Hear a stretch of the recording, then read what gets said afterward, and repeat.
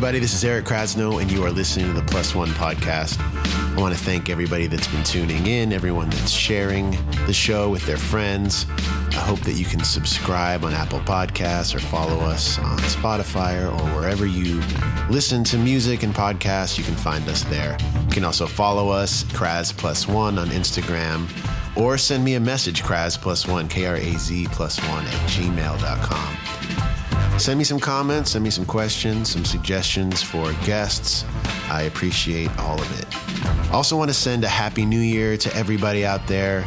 And as we know, it's been a crazy year, one that will go down in history for all the horrible things that have happened all over the world. I hope that some of you can find a silver lining in it. I know that I have been very fortunate with a new family and starting this show and creating quite a bit of music this past year using different technologies, trying to learn new skills. And from the different people that I've spoken to, quite a few people had the same response that yes, in this time period, people have been able to spend time on things they always wanted to do. So that's my version of seeing the cup half full. Of course, I don't want to discount all the horrible things, and obviously so many people have died and so many people have gotten sick. So I would never have wished COVID or any of these things on anyone, but I just want to give thanks to everyone that's been listening and supporting this show, because this has been something that's been really cool for me and a great learning experience. So thank you so much. And I hope that you continue to listen to the show and share it with your friends and let people know about it. So I'm really excited about the guest on the show today. He's somebody I've gotten to know in the last 7 or 8 years. Every winter I get to go to Mexico and be a part of Panic in La Playa. And that's a show, kind of mini festival that's thrown by the band Widespread Panic. And I instantly loved this guy as soon as I met him. His name's Dave Schools. He's the bassist of Widespread Panic, but also a great producer. He's a music historian, and I was wanting to have him on the show as soon as I started this show. I've had a lot of great musical conversations with him, and as soon as we start talking, it just goes deep, fast. So after we met on that gig, subsequently we got to play a few shows together, and occasionally we exchanged music, and I've learned a lot from him in our conversations, and this one was no different. For those of you that don't know the band Widespread Panic, they were formed in the mid-'80s in Athens, Georgia, playing clubs around that scene, soon started touring the country, and within a few years, they started drawing massive crowds, and to this day, they sell out huge venues, headline big festivals, and their fan base is so hardcore. Not unlike the Grateful Dead and Phish, their fans will follow them all over the place, take notes on their set list, follow every intricacy of every song. So as I've gotten to know him and sit in with the band a few times, I've also gotten to know their fans and seen this level of fandom that's really amazing. Dave's also been a part of quite a few other projects, one called the Stockholm Syndrome. He played in the Mickey Hart Band. He also played with Bob Weir on various occasions, sat in on Government Mule gigs, and he has a project that I really love called Hardworking Americans that included my good friend Neil Casal and also Dwayne Trucks on drums. He's also produced a lot of records over the years, and particularly I loved the record called Satellite City by Kimmock, which is Steve Kimmock's group. Dave also put together a really cool playlist for this episode that includes a bunch of music he grew up on and stuff we discussed in the interview. You can find the playlist on Spotify. Just go to this episode, and just in the details there below on your phone, you'll see the playlist that Dave put together. Very excited to get into this conversation, but first we're going to take a quick minute to hear from our sponsors.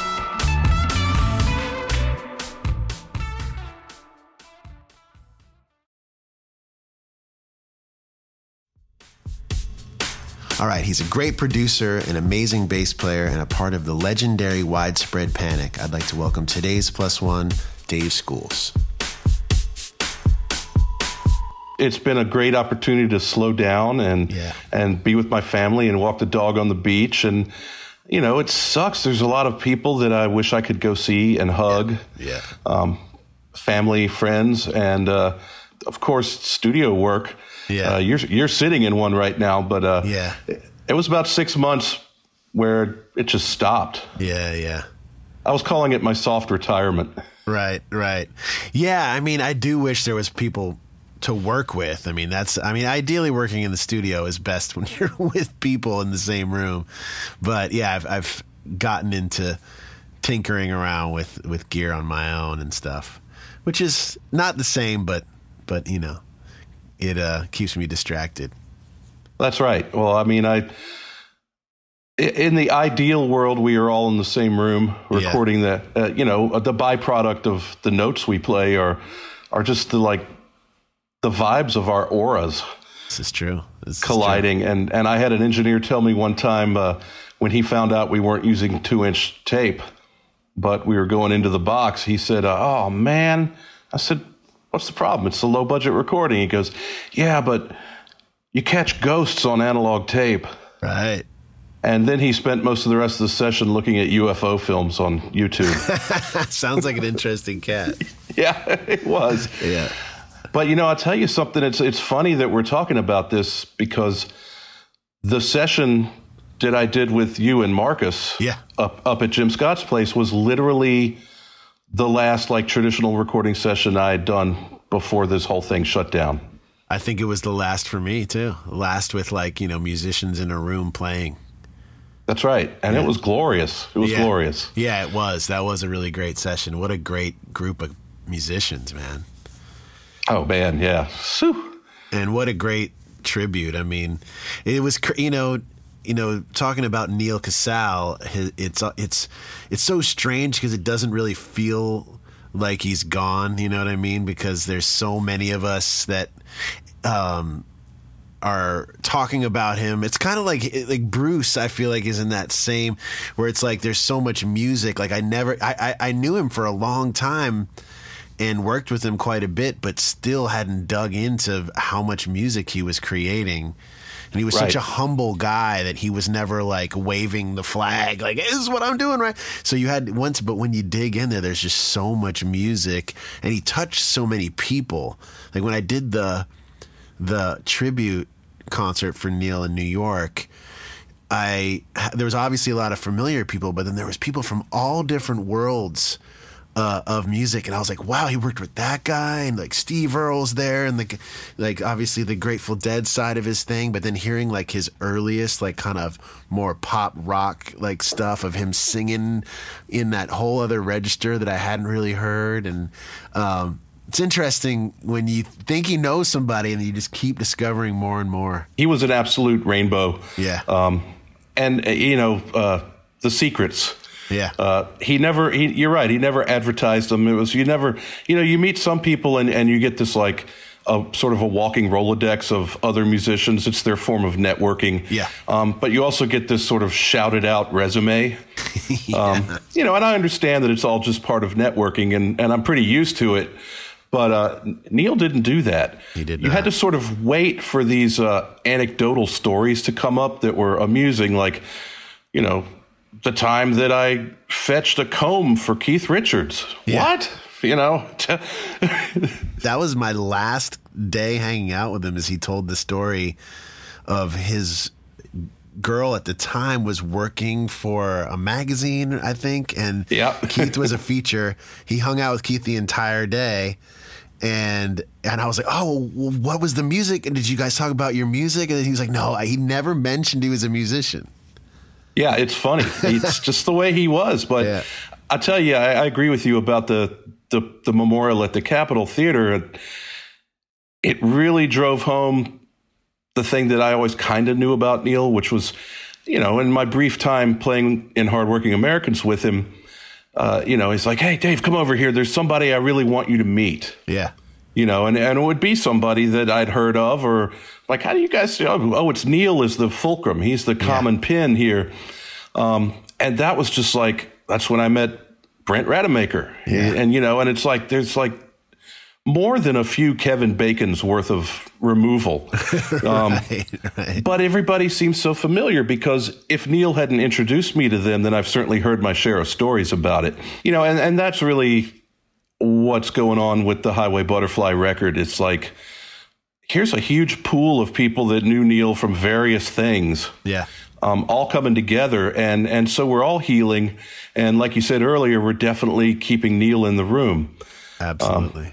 And I had asked Oteil to do a song for this record, which led to a late night phone call, which wound up being 3 hours of not talking about the Neil song, but reminiscing about Colonel Bruce Hampton and Aquarium Rescue Unit days when we did show after show together. And there's something about these two guys, although they couldn't be more different, Colonel Bruce and Neal Casal, that they brought people together, and they did it in a way where the ego was just sort of, they didn't like rip people's egos off, although Bruce was certainly capable of doing that. Yeah.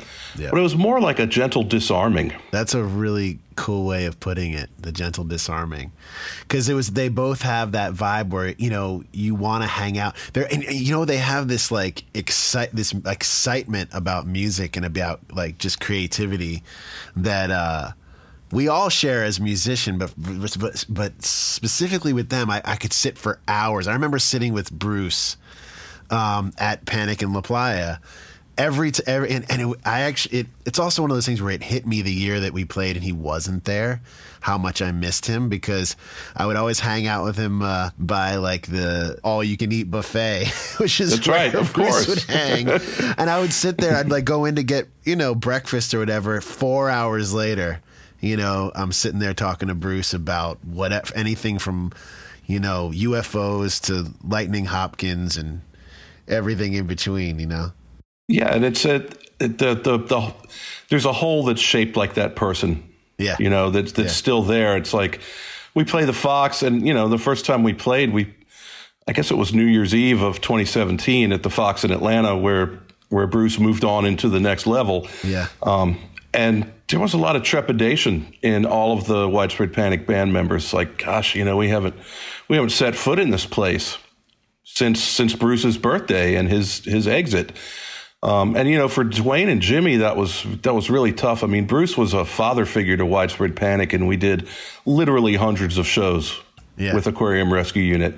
But that's nothing compared to living in a van with the man and going on the road. I mean, like Jimmy did, and these were days before cell phones. Mm-hmm. So poor Jimmy Herring with a brand new baby daughter back in Bethlehem, Georgia, trying to get to a payphone booth, to call home and check on his baby. But no, Bruce has decided that this shortcut goes past a gas station with the best coffee in the state. Yeah. Oh, and look, there's a dog track there.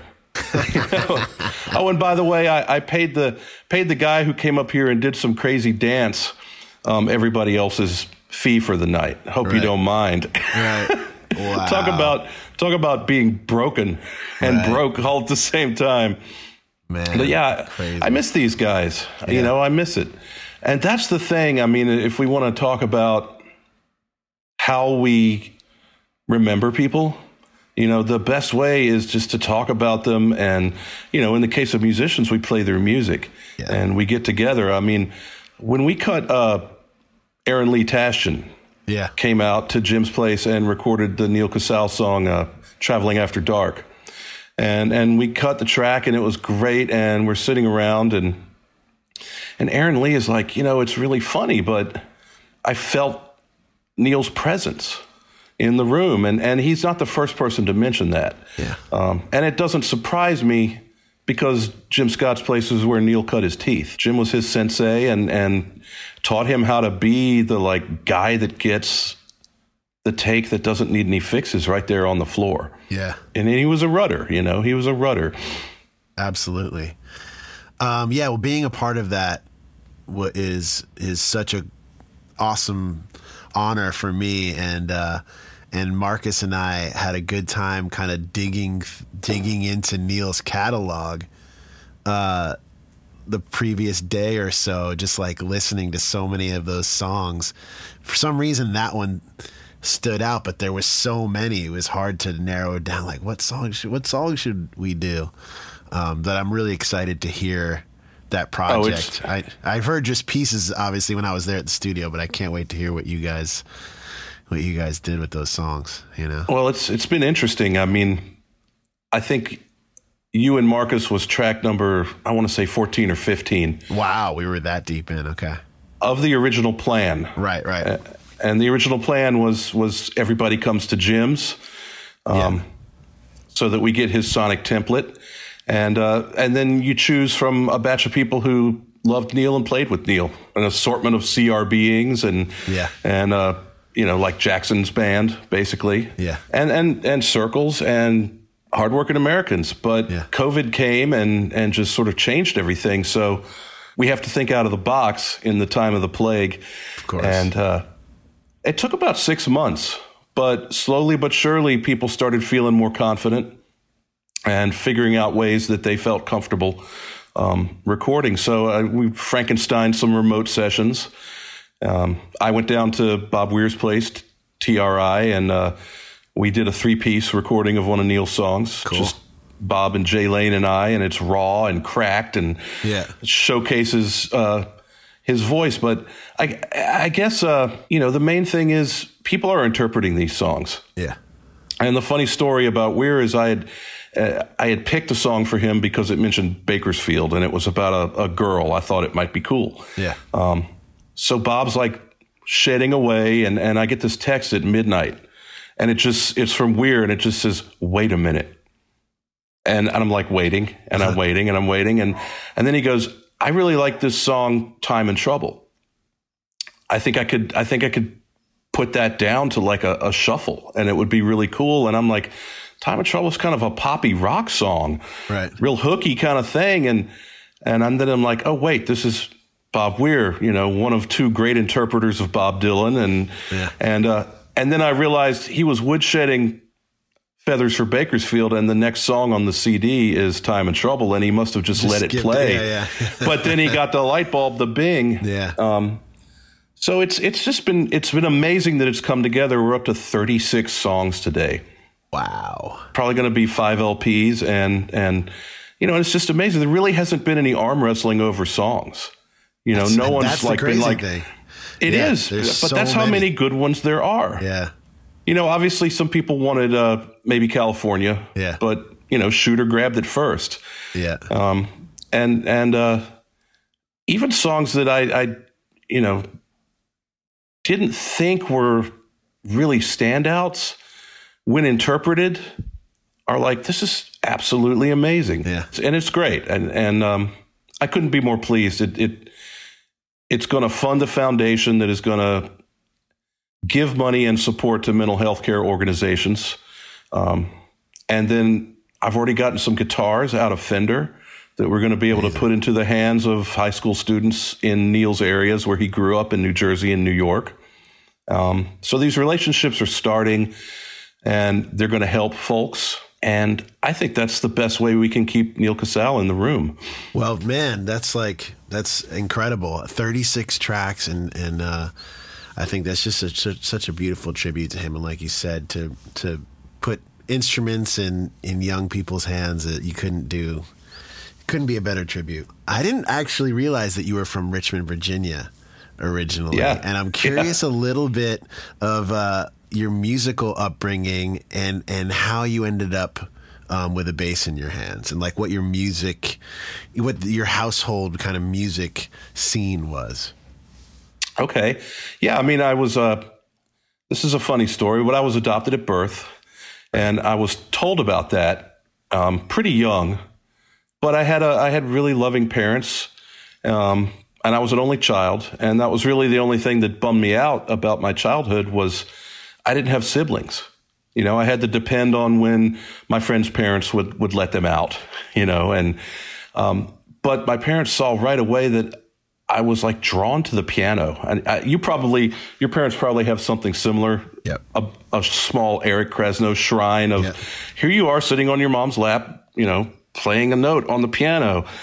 I got those too. And I remember crawling up under the piano and I could like lay my foot on one of the sustain pedals and then reach up over top and just play a low note. And I loved the way the vibrations felt. I mean, the sound was one thing, but the like physical, they saw that made me happy.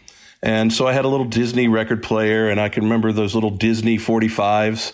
My mother denies the story, but this is how I remember it. It's pretty good, so I'm going to keep telling it. Yeah. A friend of my grandmother's son went to Vietnam. We're talking, I was like 4 or 5, so it's 1968, 1969. Left a shoebox full of 45 RPMs, and she gave those to me. And it was everything from like Crimson and Clover to Sly and the Family Stone, Canned Heat, wow, The Who, all kinds. And it was just, and it like blew my mind. It exploded me. This 4, 5-year-old boy with no siblings. Suddenly these little 7-inch records with big holes were my best friends. Yeah. So then came the parade of instruments. Yeah. I had the cheese ball guitar and a little paper drum kit. Yeah. It might have actually said The Who on the kick drum. That's and awesome. Since I was frustrated pretty quickly by the drums, see if you can guess what happened to them. Destruction. Pulled a Keith Moon. Yeah. It just went on where they'd buy me stuff like CCR would put out a new single every fucking month, it seemed. Right. And my parents deemed that far more desirable than Deep Purple. Yeah. And so that really affected me. And I guess there were piano lessons in 2nd grade, but I don't like, that was so staid to me. And so I bailed. My parents got divorced and my mom and I moved into the apartments. And I'd always wanted to play drums, always, but that ain't going to happen when you're living in an apartment complex. And I noticed that there were a lot of kids that played drums and a lot of kids that played guitar. And, Paul McCartney plays the bass. He's pretty cool. Yeah. I wasn't aware of bass player jokes yet. So I got a bass and I started banging around on it. And of course, around that same time, I became aware of the music of the Grateful Dead. I was probably 12. Yeah. And so I can remember going in and, my poor bass teacher was trying to teach me the bass line to Obla Di Obla Da because it's such a perfect example of that position. And I'm like, this is boring. And he's like, well, what would you prefer to learn? And I handed him, I said, Dark Star. Wow. And he just looks, he goes, are you sure you wouldn't rather play the piano? Yeah. I said, no. But that was it. I was cracked and I played along with the records I liked to listen to. So it was everything from the Grateful Dead to Blue Oyster Cult. I mean, the blues came fast. It was a lot easier to learn side 1 of the Allman Brothers Live at the Fillmore East than it was side 4. Right. So I leaned in that direction, and then I had a cover band in high school that we played what was cool around 1980, 81. So it was some sort of like Eagles and Clash, and I guess the Stones had put out the Go Into a Go-Go. It was that era of the Stones. Right. Some Cars, you know. Yeah. And we just did that, and we had fun. I graduated and went to University of Georgia. I was going to be a journalism major. I was going to write. Yeah. Left the bass guitar at home. Really? And I was a serious student, man. Wow. I was so serious that I took a bunch of incompletes and dropped out of journalism school before Christmas and realized I was living in Athens, Georgia, where the B-52s and REM came from. Right. And, had spent my fall quarter there sort of soaking in this amazing scene. Yeah, and that time period, too. REM was on the come up right then, right? They were poised to become a huge national act. Right. I remember seeing them play at Legion Field, which is sort of the on-campus outdoor venue. Gotcha. And it was right before the album Reckoning came out. In fact, they were so popular that the hipsters in Athens had already deemed them uncool. Right. Because no one had any idea that in the next 5 years, they were going to become the biggest band in the country. Right. And then 2 albums into their tenure with Warner Brothers, they were going to be the biggest band in the world, arguably. Yeah. But it was just, we call Athens Mayberry on acid. Yeah. It was so cheap to live there. And so that's where I met Mikey and JB. Right. And we just didn't want jobs.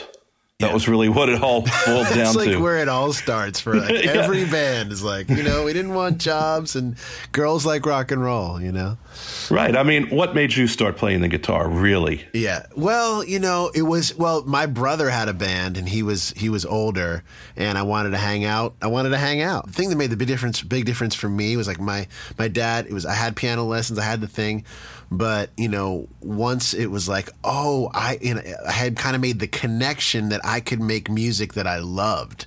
Once I found something that was mine, so it was right. like Led Zeppelin records that were like, my brother liked Van Halen and then a bunch of other stuff. But when I found something that I could be like, wow, this is uniquely kind of like my little world and I can play along with these records.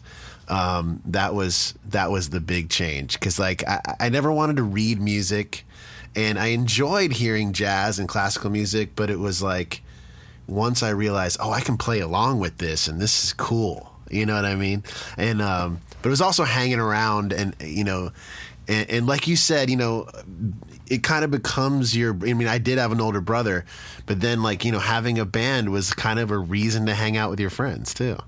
That's right. We had, in my high school band, the other bass player who also played rhythm guitar and the drummer were identical twins. Interesting. And they were the youngest of 5 boys that their parents had brought up. So they had this big old house with the basement. And the lesson that the parents had learned raising 3 other boys already was that if we make this basement a playground, we will never have to look for our kids at night. Yeah, that's a good point. And if we put loud electric instruments in their hands down in our basement, we will be able to tell that they're not doing terrible things. Yeah. And the drinking age was 18 at the time. So, if you were 16 or 17, it really wasn't as like evil and bad parenting as it was nowadays. Because we were under their roof and we knew that we could always stay there. It was just a call to home to let our parents know we were staying there. So it was awesome. But really it was, it was like a girl looked at me as something other than a nerdy freak. Yeah. And actually complimented me. I was never exactly the football type. Yeah. But I tell you, the guys that used to pick on me that were the football type, they heard the high school band play and they were like, I got a compliment. Yeah. It was like, wow, something I'm not failing at miserably. It was the greatest feeling in the world. And then to watch people, their faces light up when you play. So, that's how I wound up with a bass in my hand, and that's how I wound up in Widespread Panic was meeting Mikey and JB and down in Georgia, and we were having fun. Yeah. It was Reagan's America, and we were having fun, and we got to where we made our first record on Landslide Records, a little indie label out of Atlanta, and we were like, Brian, it sure would be cool if we could have this on CD. It's like the new hot thing, the CD in the year of 1988 or whatever it was. Yep. And I remember Michael going, you guys aren't big enough to have a CD. Now it's totally the other way. It's anybody can have a CD. You don't have it in the budget to make vinyl. Right. But we finally got the CDs. They were delivered to us. We were playing a girls' college in Atlanta, Agnes Scott. Okay. And it was pouring rain, and this homeless old man shows up with our CDs. And we're like, who are you? And he goes, my name's Colonel Bruce Hampton. Michael Rothschild sent me over to deliver your box of CDs. We're wow. Like, sir, yes, sir. And that was it, man. That was the beginning of our ending, really. Yeah. How did you connect with Landslide? You guys were kind of creating a buzz in Athens. Well, yeah, we were creating a buzz and like Athens is one of these weird towns where it's like the frat gig is like, it's a bad thing. Right.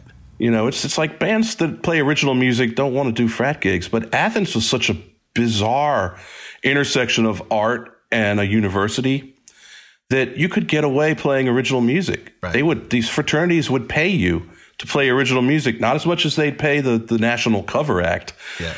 But so we play like at the Phi Delt House on Wednesdays and it was a great chance to rehearse, drink some beer, meet some girls, and get paid.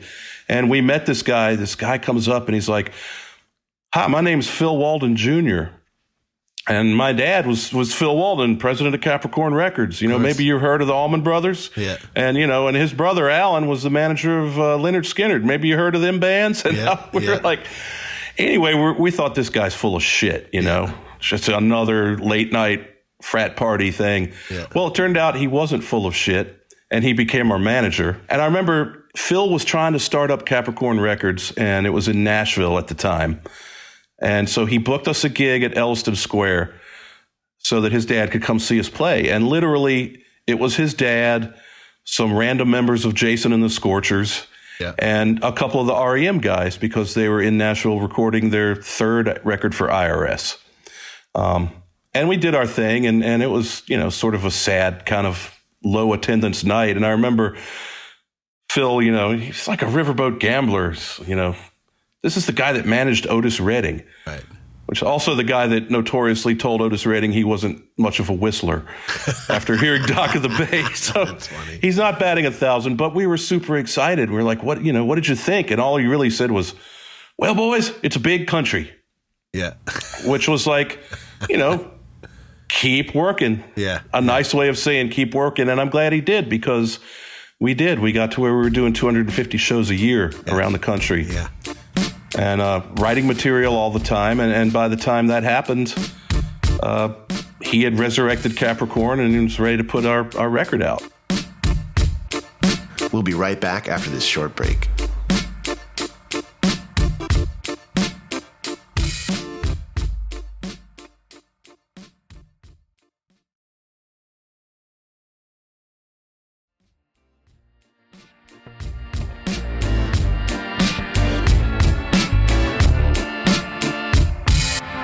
Was that a conscious decision? Like, we're going to go out on the road and just build this a grassroots following?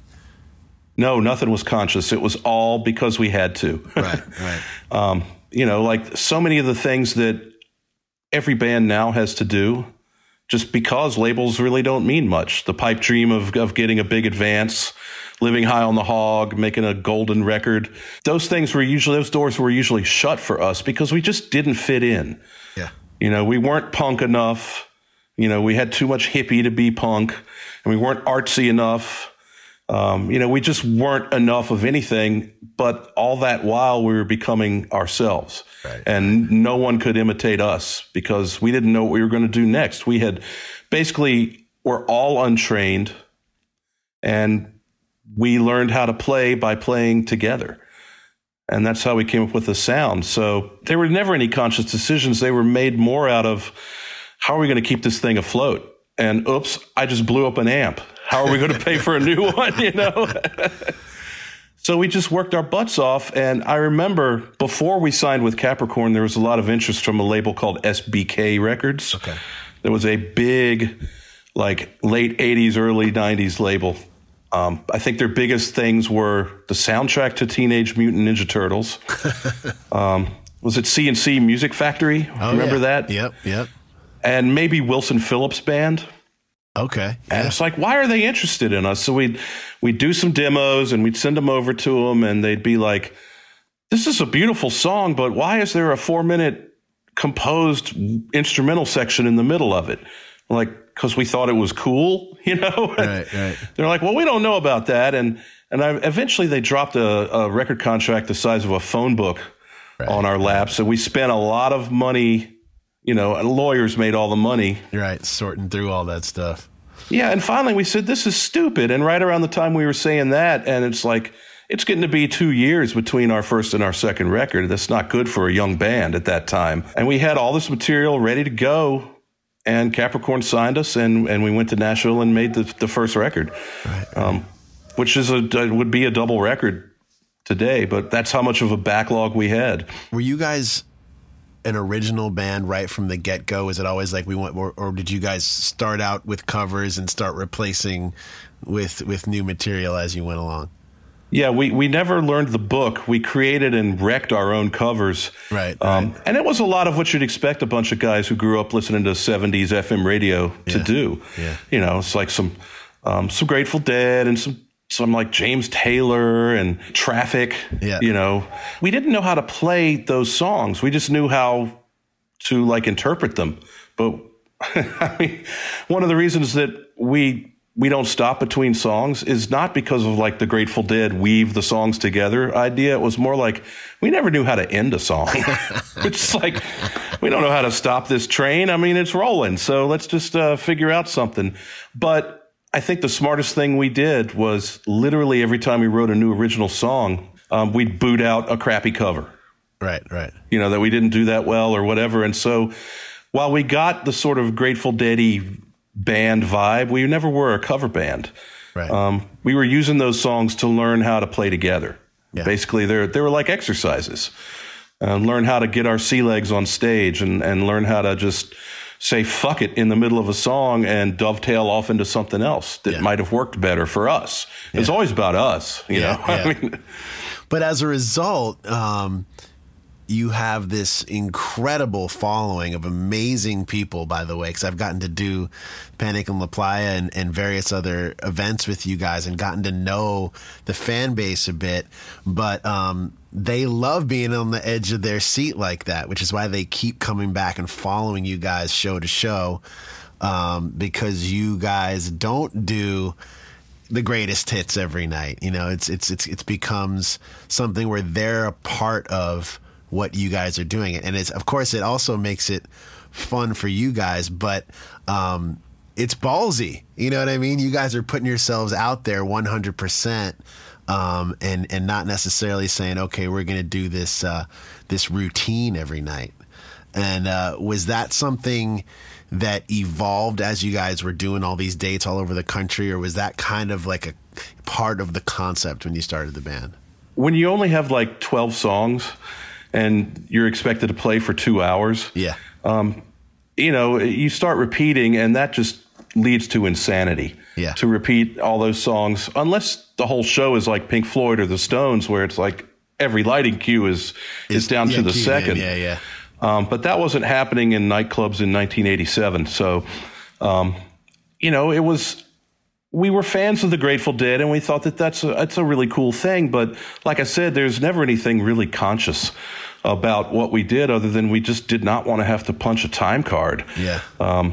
We never used a set list until around 1995 or 96, because at some point we realized that we were actually sort of leaning on a lot of the same songs. Right. But it's because we didn't talk about what we were going to play. We wanted things to happen organically.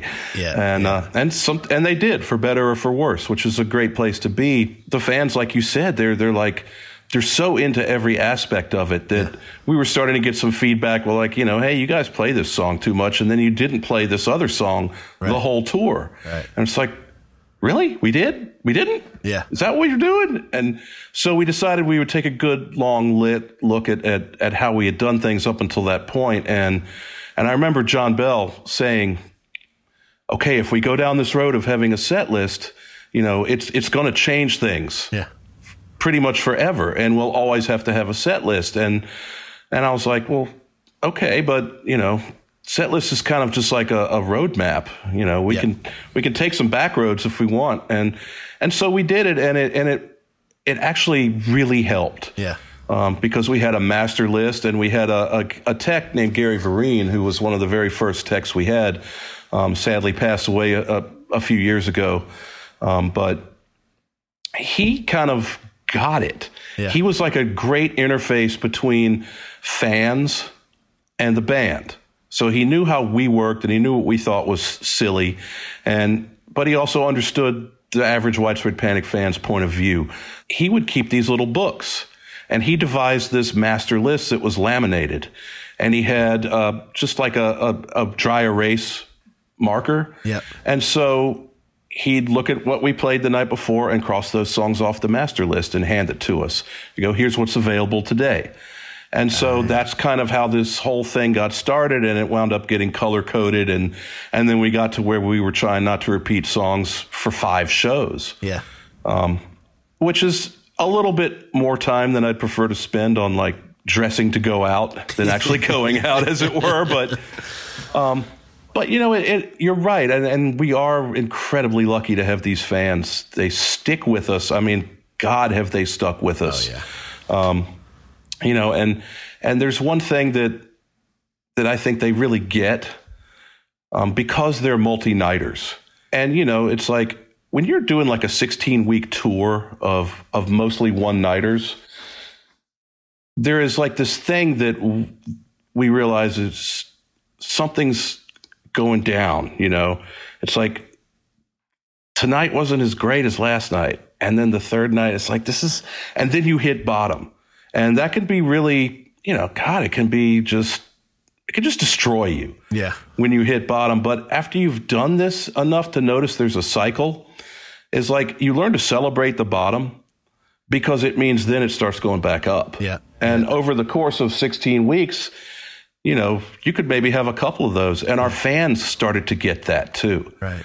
You know, and it's like, so they'd root us on even though we were kind of headed downhill. Yeah. You know, it definitely doesn't happen as much because we don't tour like that anymore. We haven't toured like that in probably 25 years. Yeah. But they get that. And they're kind of like, they're my favorite kinds of fans because they want to be first in line. They want to be in the front row. And they want to keep copious notes, and then they want to hyper-analyze the show and rip it to pieces and critique it and tell you how you screwed up and what you could have done better. And then even if they hated the show, guess what? They're back on the rail the next night with a huge smile on their face. And God love them, you know. I mean, I would probably be, you know, reporting about something really boring like human interest stories if it weren't for those fans. I talked about this with Mayer with the Dead. It's like you got your baseball cards. It's like, okay, I went this night and they did this, and then I think they're going to do this tomorrow. What do you think? And blah blah blah. And it's like you know, they're trading their stories and they're all, like you said, they're just always in it for what's next. Which I thought was just from being at the Panic in La Playa every year and talking to all the fans, and I kind of get their notes. I mean, I'm just there absorbing, and then as the years have gone by, I've started to know, oh, when this song comes, man, everyone freaks out, and then we're gonna bust this out, and they're probably gonna go into that, but maybe not, and it's been really cool just to be kind of a part of that and see that, you know, be a part of that fan base and watch it all go down. I think it was the last time I was there when I came in and rehearsed with you guys a little bit. I kind of, you know, got to see the behind the scenes of how the set list comes together, and that's right. That was very interesting for me too. And watching you guys like kind of go through what had already been done and like all these books, it was like I felt, you know, there was all these equations and it's funny. You're definitely part of the family. You know, we love you and we love what you do down there. It's the All Stars thing it's just a joy when we can stay and see that. It's been really cool to be a part of it, and I'm very, very thankful for that opportunity. And also every year, I mean, we got George Porter and people like Ivan Neville and such an incredible crew every time.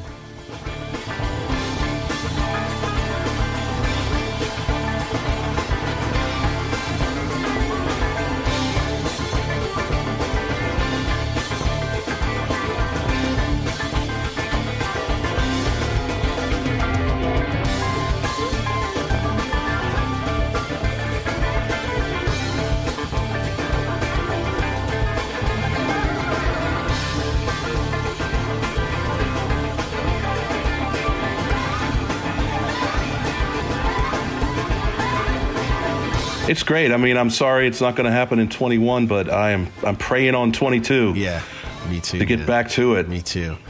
And I know you guys obviously in 2002 had a major blow, you know, losing Mikey, who was obviously one of the original members and a huge part of the sound of the band and the inception of the band. Was it hard to continue at that point? Did you think you guys would continue on?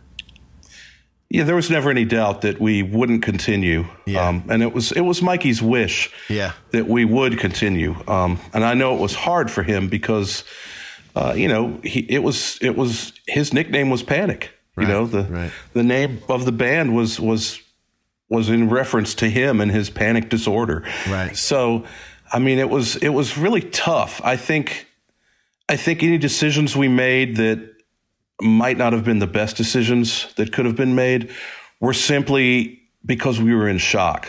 Right. And we probably should not have continued on that summer tour. Yeah. But it was his wish to do it, and I'm glad that he did, because it included gigs like the very first Bonnaroo. Right. 2 nights headlining the first Bonnaroo. Yeah.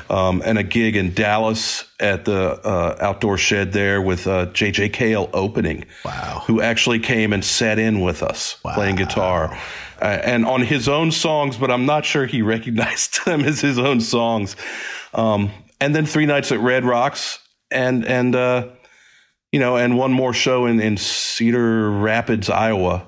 Yeah. And then he was like, I got to go home, and he was gone in a month. Right. And we continued that tour, and then it was just like, we should have taken the time off. We shouldn't have finished that tour, but it's management was doing what they thought was best, and we just got by, and it was an interesting time. And, I think it took a long time to recover, which is another thing that I'm really appreciative of our fans for.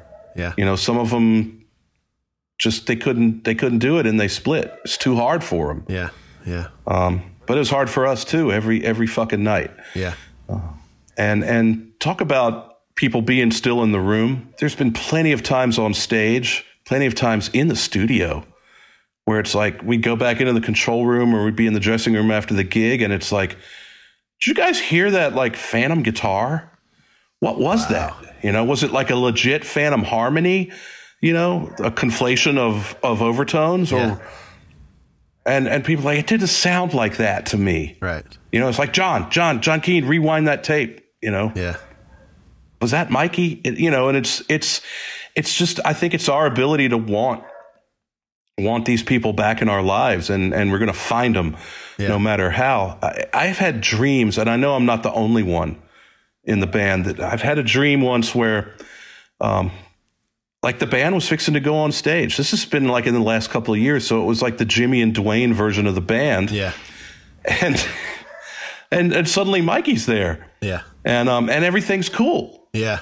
And it's like a guy, dude, you're dead. Yeah. And he's like, yeah, it's cool. It's the way it is. And I'm like, okay, well, let's jam, and we all go out on stage and play. And those are just, it's like the strangest dream, because, it's like this loving thing. And I had a dream with Neil in it the other night. Yeah. The first dream I've had where Neil showed up. Yeah. And so this is, it's just life, we signed up to make music until it wasn't fun for us anymore. Yeah. And then it becomes like a business. So maybe it's not as like rah fun, but it's like successful. And running a business is, it's going to keep it successful and keep it fun. Right. And then things like this happen. Yeah. Where your founding member dies. Yeah. Or your drummer dies. Yeah. Todd Nance passed away. And that's not fun at all, but the time on stage is a tribute to those guys, and it's still fun. Right. We have everybody in the band has certain things that kick certain emotions for them. And just because we play a certain song, it's not like the band is feeling a certain way, but someone might have asked to put that song in the set list that night because they knew it was going to help them through something. Right. Right. And I think everybody's got one, and every one of those fans has one. And some of Mikey's songs were super hard to play. Yeah. It took us a few years to get around to playing them. I feel that you guys were able to, obviously playing with Jimmy and with Dwayne, you kept it in the family to a certain degree, you know what I mean? So it's like, and also it seems like, I know Mikey spent time with Jimmy and there was mutual admiration there. So it feels, it's not like, even though I'm sure it's so hard to go back on stage and play these songs, it feels like you've assembled the right group of people to move it forward. Am I right? I absolutely agree. Jimmy was always in. Right. He was always it was either, everybody from the Aquarium Rescue Unit set in from time to time. Yeah. All of them. Yeah. Matt Mundy, O'Teal. O'Teal's one of the few people that I'm okay with having two bass players on stage. Yeah. George Porter's the other one. George and O'Teal, yeah. And Mike Gordon, we can do that too pretty well. But, Jimmy was just like, he'd do something to Mikey. Yeah. And he'd play off of Mikey. And there's this very, very cool self-taught guy and more like concentrated, serious musician guy. And this dynamic would happen. So Jimmy was always in the family. And he just had to finish his thing with Phil, and then he was good. And we started feeling like things were on the mend. I mean, we're talking, this is a long mourning period, and finding ourselves again. But we had to keep playing. But then when Dwayne came in, it was like, oh God, this is Jimmy's son-in-law. That's so funny. Yeah. And Derek's little brother, and Butch's nephew, and Bruce's, protege of sorts, Yeah, we got Bruce again. Yeah, exactly. And it's a joy, and it's like certain things that have really been lost for, almost 18 years. Yeah. That I loved about Widespread Panic, which is like these songs that feel like a semi truck rolling down a mountain, and there aren't any emergency exit ramps. There aren't any runaway truck lanes. It's like, you got to steer this thing into town, man, and then stop it. And those feelings started coming back, and man, it's thrilling. It's thrilling because this is the thing about extreme sports. It's like, I think that you get a thrill from the first time you try something extreme and dangerous, and then there's a hole in your heart. So you want to recapture that thrill. And so you do something a little more dangerous. And that's how I felt like, with Panic, it's like my sister went to Juilliard. My half sister that I met later, when I met my birth parents, I was gifted with 4 siblings. So I didn't want to leave that part of the story open-ended from way back at the beginning. And how old were you at that point, or when was that? That was it was like 1991 when I met my half sibs, and my little half sister Lily had been through Juilliard, and she'd come see us play at Irving Plaza. Wow. She's at Garden State Performing Arts Center, and she just was always in the front row. I'm like, what are you doing so close, And she's like, I can't believe you guys do what you do. And I'm like, what are you talking about? You go to Juilliard. You got a scholarship to Juilliard. And what was her primary instrument? Violin. Okay. Yeah. And she got the scholarship by playing some incredibly, I don't know if it was one of the caprices or something, I don't know, but like a very difficult piece. Yeah. And she wound up dropping out because she hated the competitive nature, the cutthroat competition of music school. But she's like, what you guys do scares me more than anything as a musician. I'm like, why? Because we suck, And she's like, no, because you don't have this in front of you. And she slammed a piece of sheet music down. Right. And I'm like, well, all those black dots, they scare me more than anything. Me too. Yeah. Yeah. So, there's a mutual appreciation of all of that. So your style is such a unique combination, and it makes sense as you kind of talked about the records you came up on and stuff, because I hear some Phil in there, I hear P-Funk in there, I hear meters, and I hear R&B, and I'm curious, obviously blending that all together, and also with the 6-string bass. I don't know how long you've been doing the 6-string, but you're also, have kind of perfected the art form of the bass bomb, dropping the bomb. Yeah. A la Phil, but a la... The brown, we call it the brown note. The brown note. Shapiro actually was on the show and told me about, I think it had rained horribly at Lock-In. And they were like, how are we going to let everyone know we're coming back on stage? And they were like, schools, drop the bass bomb. Yeah. You'll hear that all the way in Charlottesville. Exactly. It'll hit the campground. But did you have, besides Phil, was there other bass players that kind of gave you that itch to want to play? Absolutely. I mean, it was, the stuff that I listened to, John Entwistle was a big deal, because, and John Paul Jones, all the Zeppelin records, Larry Graham from the Sly Stone singles. Yeah. Like, how's he do that? It sounds like a tight rubber band being snapped, Little did I know that's actually how you do that, kind of. Yeah. And, but it really all fell to place together because in that moment when I was living in those apartments and I had to let go of the idea of being Keith Moon or John Bonham, the song remains the same. The Led Zeppelin movie came out, and I'm sitting there at like 12 years old at the Ridge Cinema in Richmond, Virginia, looking at, a 30-foot tall Jimmy Page wearing dragon pajamas, going, look at all those girls.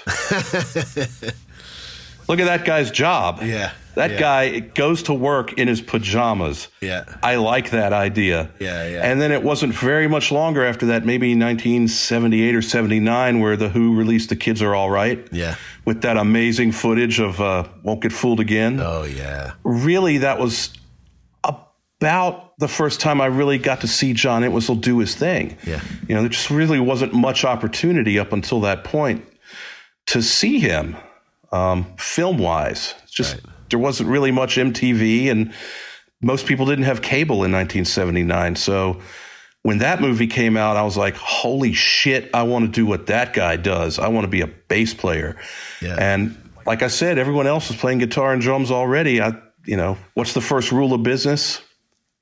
Find a hole in the market. And there just wasn't a bass player. Those two guys probably had more influence on me than anything.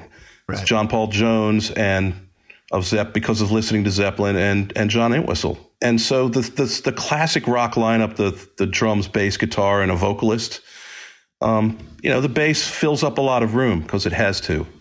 And there's an opportunity for it to get sort of fuzzed out for some glue. And that was it. And then when I started seeing the Grateful Dead in concert, the sound was so good. Even before the line array PA systems we have now, just those giant piles of boxes on either side of the stage. And to get up there and feel Phil's amp and feel the sort of sense around of it would make your heart beat fast. Yeah. When the drummers got on the beast and that shit started rumbling around an arena, my heart would beat. And so I noticed that Phil was playing a 6-string bass, and I was like, that's interesting. And I said, Modulus? And so I came out to San Francisco it was New Year's 86, 87, or maybe 85, 86. I can't remember. But we were staying with some people who actually lived at 710. Oh, wow. Yeah. It was like the granddaughter of Ernest or Giulio Gallo.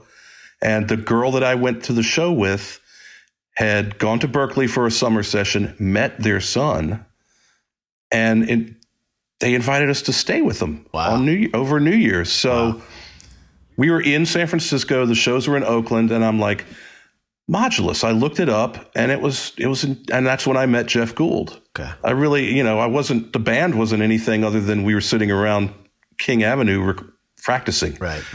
We probably hadn't even had a gig yet. I was probably missing a gig. Yeah, in fact, a house party gig to go see the Dead on New Year's Eve. But I remember going to Modulus, and I was just shocked that this sort of grumpy, bearded guy actually let me hold one of these amazing basses. To me, it blew my mind. You invented this? And I was like, this is awesome. And it took about another 4 years, and it was O'Teal that hooked me up with my first Modulus. Wow, cool. Yeah, he found a dealer in Knoxville that had one, and I brought it in, and I think I played it on a little bit of our first Capricorn record. I drove all the way from Nashville to Knoxville one afternoon, met the guy, paid him, picked up the bass, brought it back, and started learning how to play a 6-string bass. And it always had been 4 before that? It had always been 4, and there was a brief flirtation with 5. Yeah. I'm so symmetrically oriented that it didn't work for me. Yeah, yeah.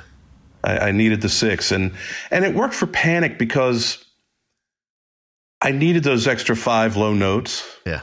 Those guys loved playing cowboy chords and chunky power chords and things. And And it was just with the crappy rigs and PAs we were playing, there was no palpable bass. Yeah. It couldn't get through that stuff. And then on occasion, Mikey would like get tired of playing solos and nod at me. Yeah. And, like, take one, Dave. And so I had a whole lot of neck to work with. And I had people like Oteil teaching me, he'd show me some chords and stuff that I could play, voicings and things. And it was invaluable. Yeah.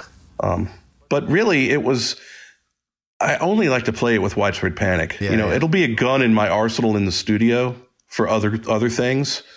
But like on the Hardworking Americans first record, I played it on one song just because I wanted that ability to have a low D without drop tuning. Right.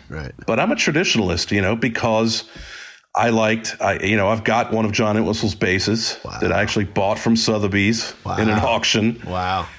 It's the one from the Who Are You? Really? Video that you saw. It's a salmon pink Explorer bass with a Fender neck on it. Wow. And gold hardware.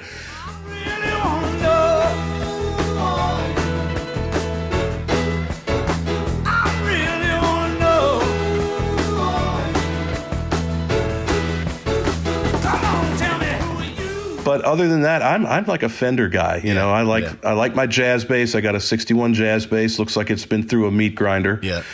And I've got a 66P. Oh man, and that sounds like the hammer of the gods.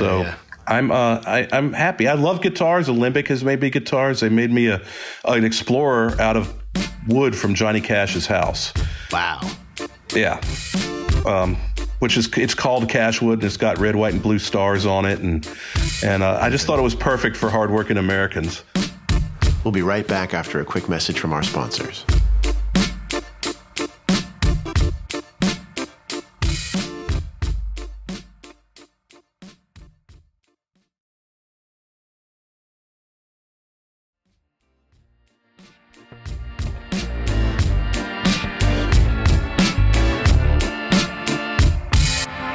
Tell me a little bit about the inception of that project, Hardworking Americans. We had met Todd Snyder in the early 90s when he had a song called Talking Seattle Grunge Rock Blues, which was a hilarious song about like everybody moving to Seattle to try and make it as a grunge band. And then I think the last line of the song is, I guess I'll just pack up my acoustic guitar and go back to Athens. It's like someone scene hopping, trying to make it big. But we met him on that tour. He had a band called the Nervous Rex, right, with Will Kimbrough opening for us. And then I didn't, he sort of fell off the radar, but I'd see that he was making great records, signed with Prine's label, signed with Buffett's label. And then I ran into him backstage when Panic was doing shows with the Allman Brothers on their 40th anniversary tour. Yep. We played Municipal Auditorium in Nashville, and Todd came up and introduced himself, and we caught up, didn't think much of it. And then all of a sudden, a month or two later, I get a call. Hey, I got this gig in Napa. You want to play it with me? And knowing what I know about Todd, I said yes, but only if we rehearse. Yeah. And so I thought I had him by the short and curlies on the rehearsal, because he loves to fuck with you on stage. And so we went and rehearsed, and I said, can I bring a drummer friend? I brought Paolo Baldi from Cake and Claypool's band, and we rehearsed, and I felt confident.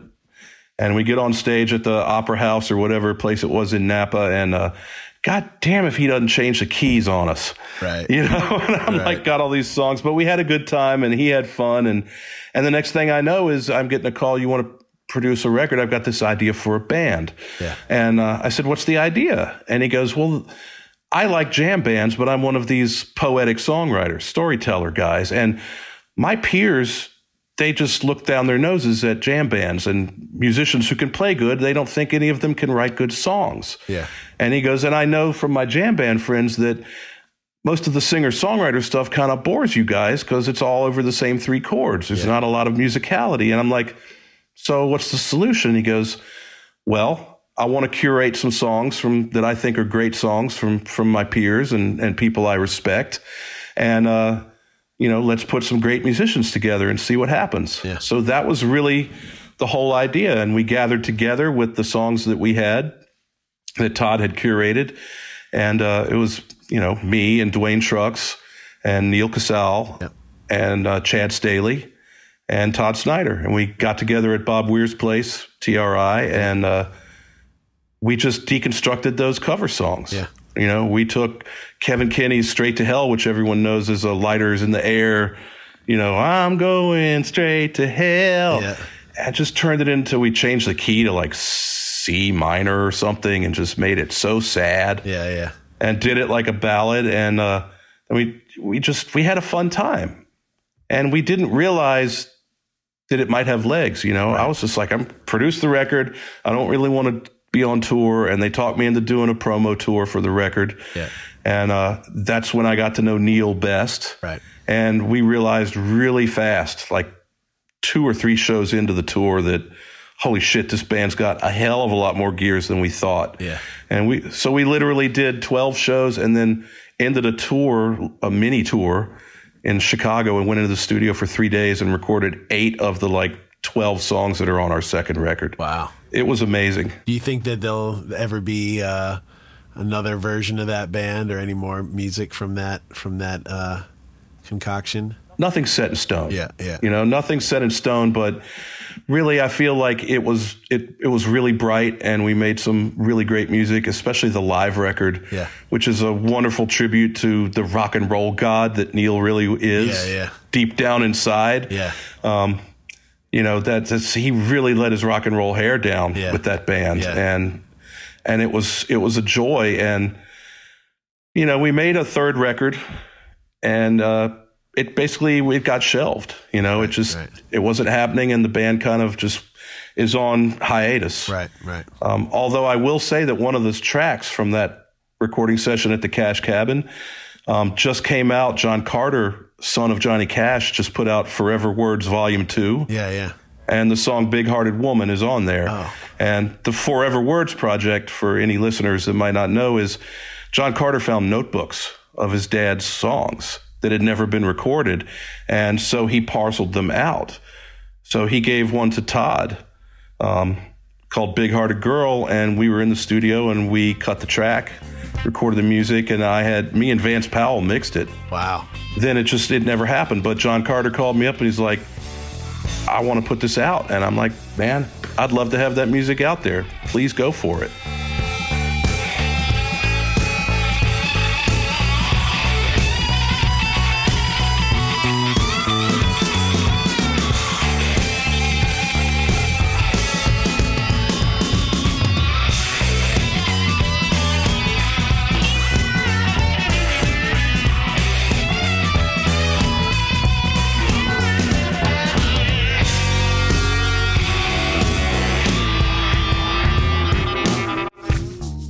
So that's out there. It's brand new. Very cool. Very cool. What initially fueled your passion for producing records and becoming a producer?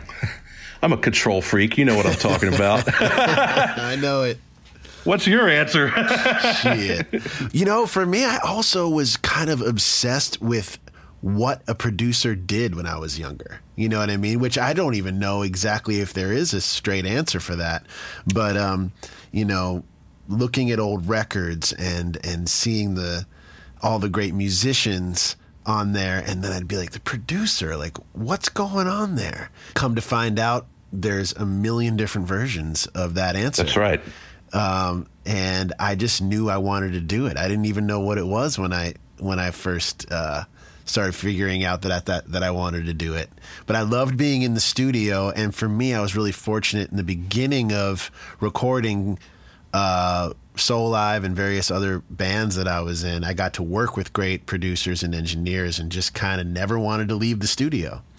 You know, and I just wanted to learn from them. And I was that kid asking all the questions and wanting to know what this did and what that did and why this made that do that. And, you know, just down rabbit hole, you know?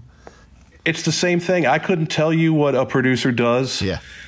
Even after having done all the production work I've done. But around 1993, we had been working with Johnny Sandlin. I came back home, and these friends of mine had a band called Hayride, sort of a punky, Minutemen-ish kind of Athens band. Yeah. Great songs, great musicians.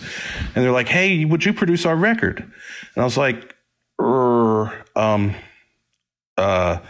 a second. So I called Johnny Sandlin. I'm like, hey, man, these friends of mine, they want me to produce their record. What the fuck am I supposed to do? And Johnny was very patient, very, very slow moving, a total groove detector kind of guy, you know? And he goes, oh, well, Dave, I tell you what, if you hear anything that you're not sure about, you're going to want to just go ahead and fix that. Otherwise, you're going to have to live with it forever. Mm.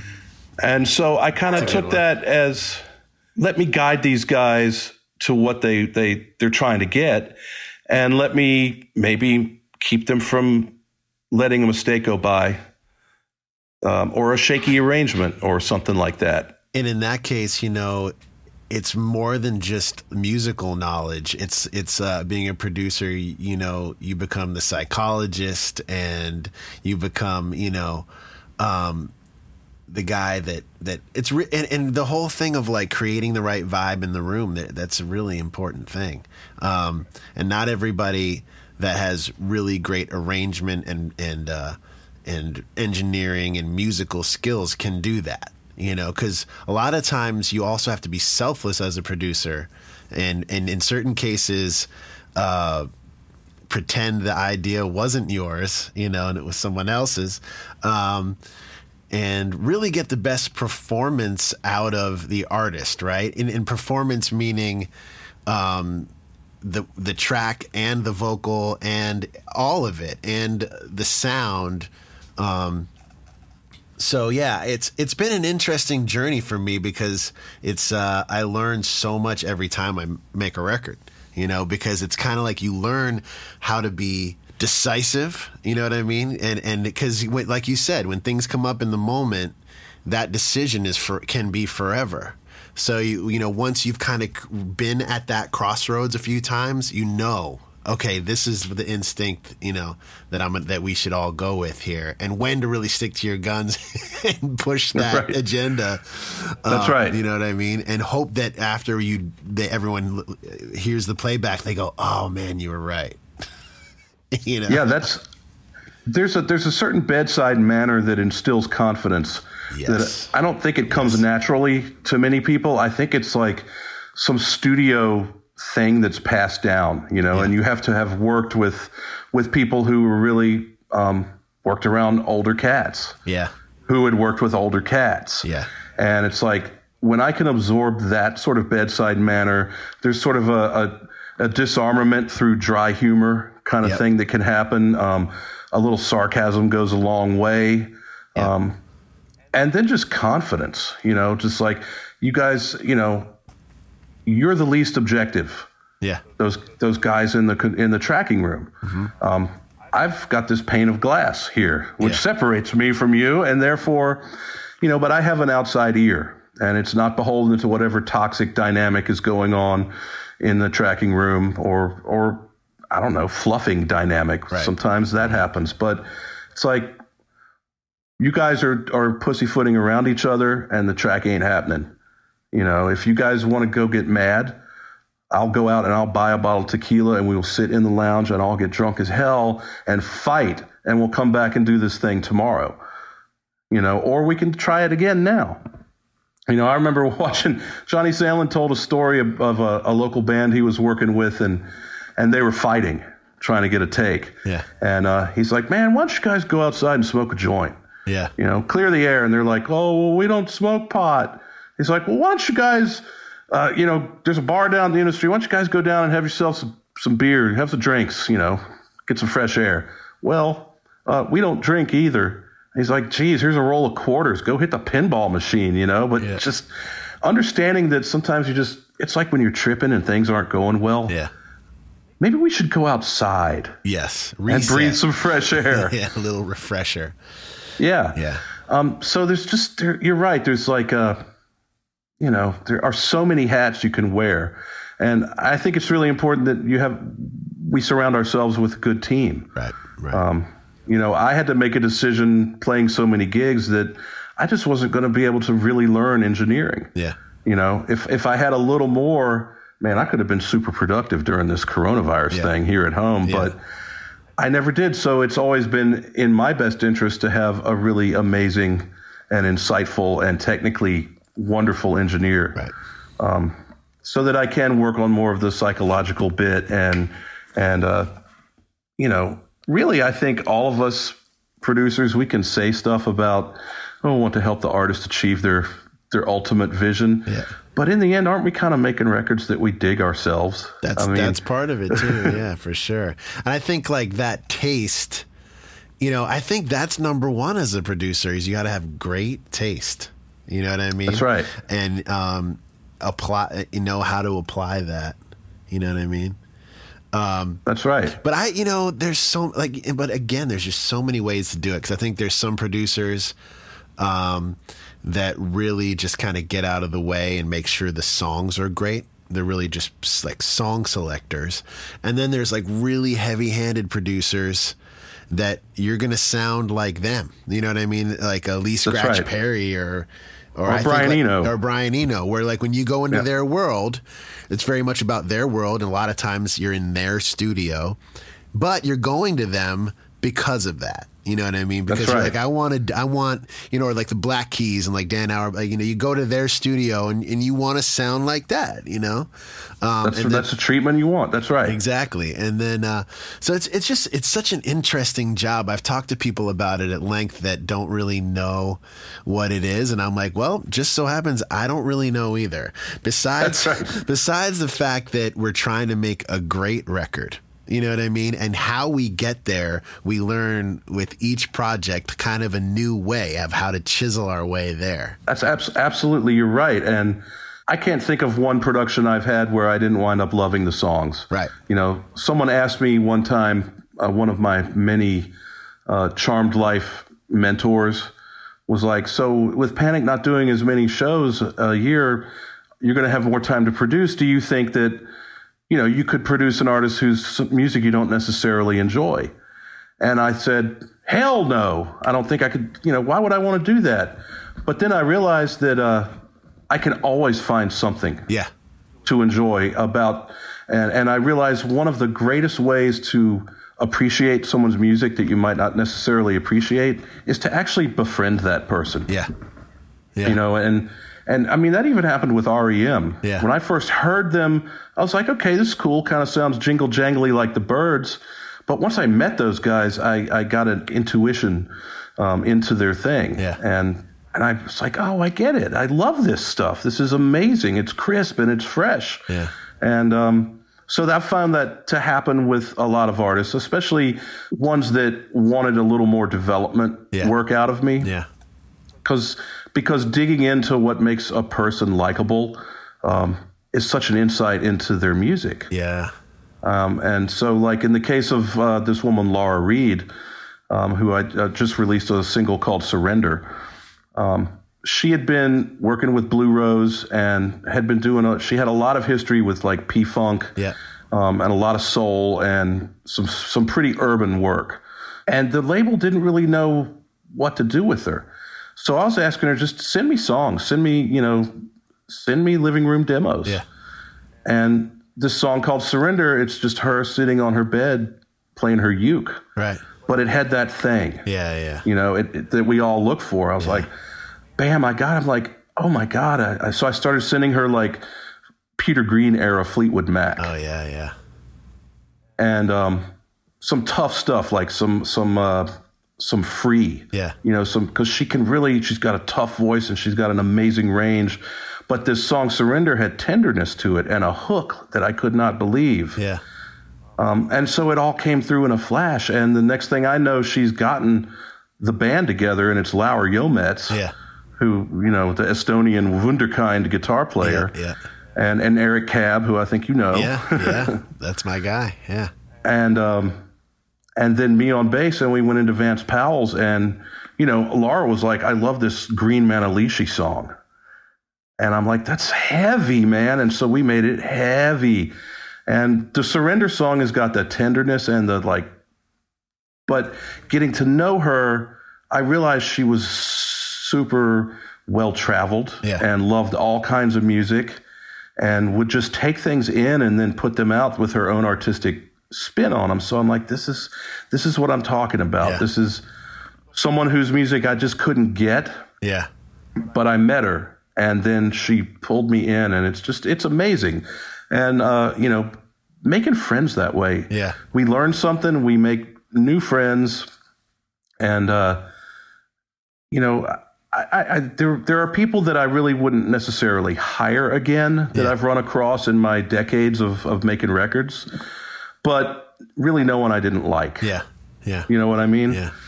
The arsenal that you have at your behest. Yeah. To color an artist's vision. Right. With your friends. I mean, it's amazing, isn't it? It absolutely is. And I think that is really important. I find that the most fulfilling projects for me were ones where there was a lot of conversation and getting to know, if you didn't already know each other, getting to know the person on a, deeper level. It's rare that I get together with someone in one afternoon and we just like crank out the best work. You know what I mean? Right. Not that can't happen, but the work that's really going to stand the test of time. I feel like you got to get some conversations in to really get there. You know what I mean? That's right. But that's interesting, because like not a lot of, I think that you and I have that in common, because I don't like, it's also at this point in my life, I don't ever want to do anything that I'm not like emotionally invested in, I totally get that. So that's really cool. Well, man, I hope that you and I get to make some music again soon. Sooner than later. I hope so too, man. That was so much fun in New Orleans and also at Jim's. I mean, I think we're lucky because the studio work is certainly going to come back sooner than the live work. Right, this is true. And I'm sure the Flaming Lips bubble concert is going to go off swimmingly. But I don't see that as really the future of live performance. Me neither. I think it's really cool, and I wouldn't mind being there with a head full. Yeah. But we'll see. Yeah. But I think we're really lucky, and maybe we'll get to do some playing together in your fabulous studio. I would love that. I can't imagine you wanting to drift too far away from home with that little nugget you got. Yeah. But, maybe we'll make our way up north. But yeah, that would be fun. And I can't wait to hear all the Neil tracks. Do we have a release date on any of that stuff yet? Yeah, we're looking at Record Store Day of 2021. Yes. Beautiful. April 20th. Well, thank you so much for taking the time to talk to me, and also just a personal thanks for always having me at Panic and La Playa and various other things that we've done together. It's always been such a pleasure to work with you, man. Oh, you too. I love you, Eric. Love you too, man. I want to thank Dave Schools for being on the show. Such a great dude. Such a pleasure to talk with him and hang with him. And before we go, I'd like to play a song by Widespread Panic. This one's called Up All Night.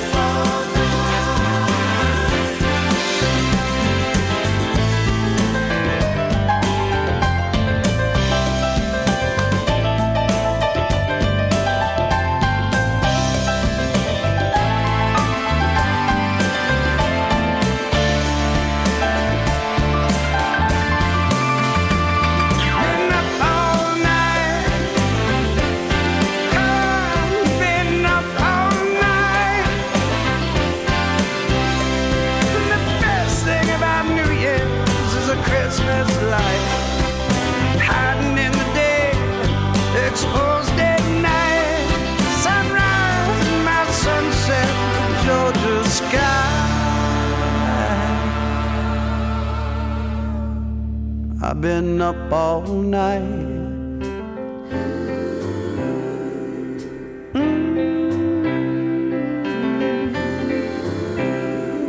We've been out all night. Oh, I've been out all night.